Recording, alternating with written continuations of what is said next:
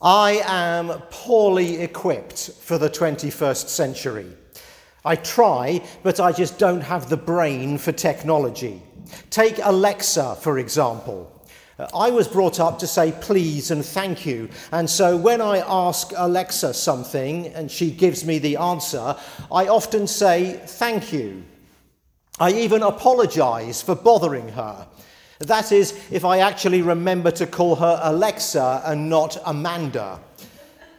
I remember my dad sitting shaking his head in disbelief at innovations like video cassette recorders and muttering, "Whatever will they think of next?" And I'm becoming my dad.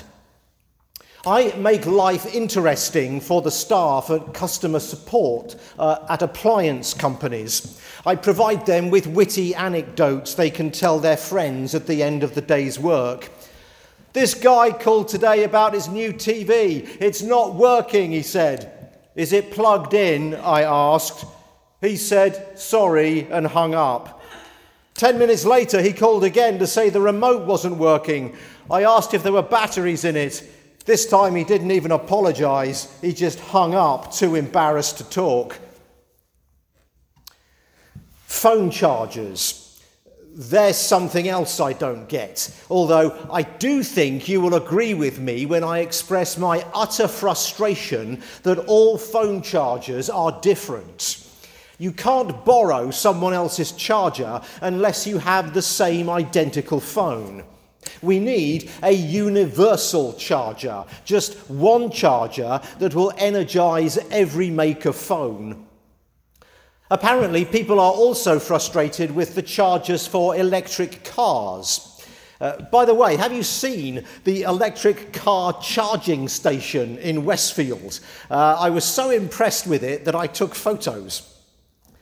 The problem is that each maker of electric cars places their charging port in a different part of the car from the other makers. So the port could be at the front on one model, in the middle at another, at the back, at the left, at the right, and this messes up the charging stations. What they need is someone to invent a way of making the charger reach all possible parts of a car. We need a universal charger, just one charger that will energise every make of electric car. We try to live right. We strive to do good by God and other people. We grit our teeth and clench our fists and endeavour to love God and our neighbour. But my energy runs out. My desire ebbs. My determination comes and goes with my moods. My ability to do what I know I should do drains away like the water in a broken pipe. Drip, drip, drip, until I crash and burn. Actually, people don't crash and burn. We slide inch by inch towards burnout, one small unhealthy decision at a time. We need a universal charger, just one charger that will energise everyone, no matter their circumstances, characteristics, or funny little ways. We need a universal charger. Welcome to the day of Pentecost. More nationalities than makes of phone, more ethnicities than models of electric car. There were devout Jews from every nation under heaven living in Jerusalem. Parthians, Medes, Elamites, Mesopotamia, Judea, Cappadocia, Pontus, Asia, Phrygia, Pamphylia, Egypt, Libya, Rome, Cretans, Arabs. Lots of brands, one charger. God's Spirit is for all of us. The Holy Spirit is for you. The Spirit is for you. But what is the Spirit for? Well, with all these supernatural and amazing events of the day of Pentecost, you might think the Spirit is here to do spectacular works of power for you. You know, produce showy miracles that are so extraordinary that no one could deny that God is in your life. Just like that weird wind and that wild speaking in unlearned languages in the Acts reading.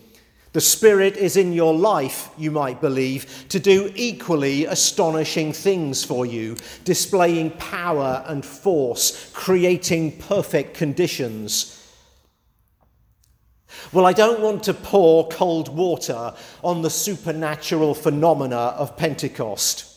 Luke, the writer, is trying to give an accurate description of what happened that day, and it's not for me to say he got it wrong or that what he described was no big deal. It was a huge deal. Tongues of fire, weird winds, unlearned languages. This is a massive deal. But without the willingness of the disciples, especially Peter, to use these events to talk about their faith, the miraculous would have been empty signs, like a secret code that baffles everyone. The bigger deal is the courage and passion of Peter to talk openly about Christ. It's tempting to think that the life of God is all about the big show, the flashy signs, the stunning miracle. When I believe that, I usually look down on my own life and see a total absence of fireworks and conclude that God can't use me, that my work for God is puny, that I should fake being like others and deny what God has made me to be. So on this day of miracles, and it is a day of miracles, this day of a supernatural God coming to the church and filling us, let's not leave the place of worship this morning with the false idea that to receive the Holy Spirit and live with that presence, we need to manifest flashy. There are tongues of fire, but for us, the bigger miracle is enduring suffering and not becoming bitter. There are strange winds that blow through buildings, but for us, the bigger miracle is being the target of unjust attacks and not responding with violence or spite. There are speaking in unlearned languages, but the bigger miracle is waking up to another day of pain or conflict or despair, but choosing to get out of bed anyway with the courage to persevere and the glimmer of hope that God is with you despite all appearances. 2 weeks ago, I was meditating on a passage of scripture that I'd read many times and indeed preached on more than once. It's also in the book of Acts. We read it every 3 years, and this year isn't one of them. You'll have to wait 12 months for a full-blooded sermon on it. It's the story of our man St. Paul and his friend Barnabas, and they are in prison for preaching the good news of Christ. And at midnight, there's an earthquake, and all the prison doors are flung open. And the jailer, who knows how bloodthirsty Romans will react when they see a jail with no prisoners, takes the decision to die in his own way, by his own hand, rather than wait for Rome to do it. So assuming that all the inmates have walked to freedom, he draws his sword and is about to run himself through with it. But they haven't. Paul and Barnabas are still there, in their cell, with the door wide open. And Paul shouts, "Don't do it! Don't hurt yourself! We're still here!" And the story ends with the jailer turning to Christ and, along with his family, being baptized. And until I meditated on this story the week before last, I had thought that it was the earthquake and the prison doors flying open that had converted the jailer. This dynamic display of power by God, proving beyond doubt that God is real and the gospel of Jesus is true. But as I meditated on the story, I saw that that's not the case. The jailer's response to the supernatural events was not to repent and believe in Christ, It was to kill himself. What brought him to faith, what convinced him of the reality of God, what won him over to the baptismal faith, was the fact that Paul and Barnabas were still sitting there when they had the chance to escape. Sometimes the bigger miracle is not the showy display of supernatural power, but the character of Christians. It is our lives that convert people. As the Holy Spirit gets to work silently, invisibly in our lives, the results shine out, and then people see and they become more open to God. The bigger miracle is not the earthquake and the prison doors flying open, but lives that are content despite whatever comes their way. The bigger miracle is not shattering the shackles, but lives that are oriented to love and service. The bigger miracle is not God torpedoing our troubles and challenges out of the water, but God giving us hope, patience, courage to keep going. The miracle for us this day, this week, is probably not to receive supernatural healing for our ailments or spectacular deliverance from the things that are troubling us. The real miracle is finding God in those tests and experiencing God's loving presence as we pass through them. When you put it that way, why would you want to pretend to have no problems and claim to be someone else? One of the great Christian storytellers of modern times was a Jesuit priest from India named Anthony de Mello.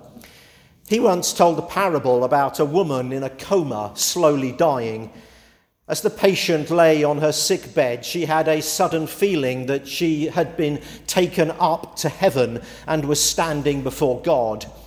She could see nothing, only clouds of dark smoke. But then, out of the mist came a voice, "Who are you?" Not knowing what else to say, she turned to the answer she had used most often in her life. "I'm the wife of the mayor," she replied. "I did not ask you whose wife you are, but who are you?"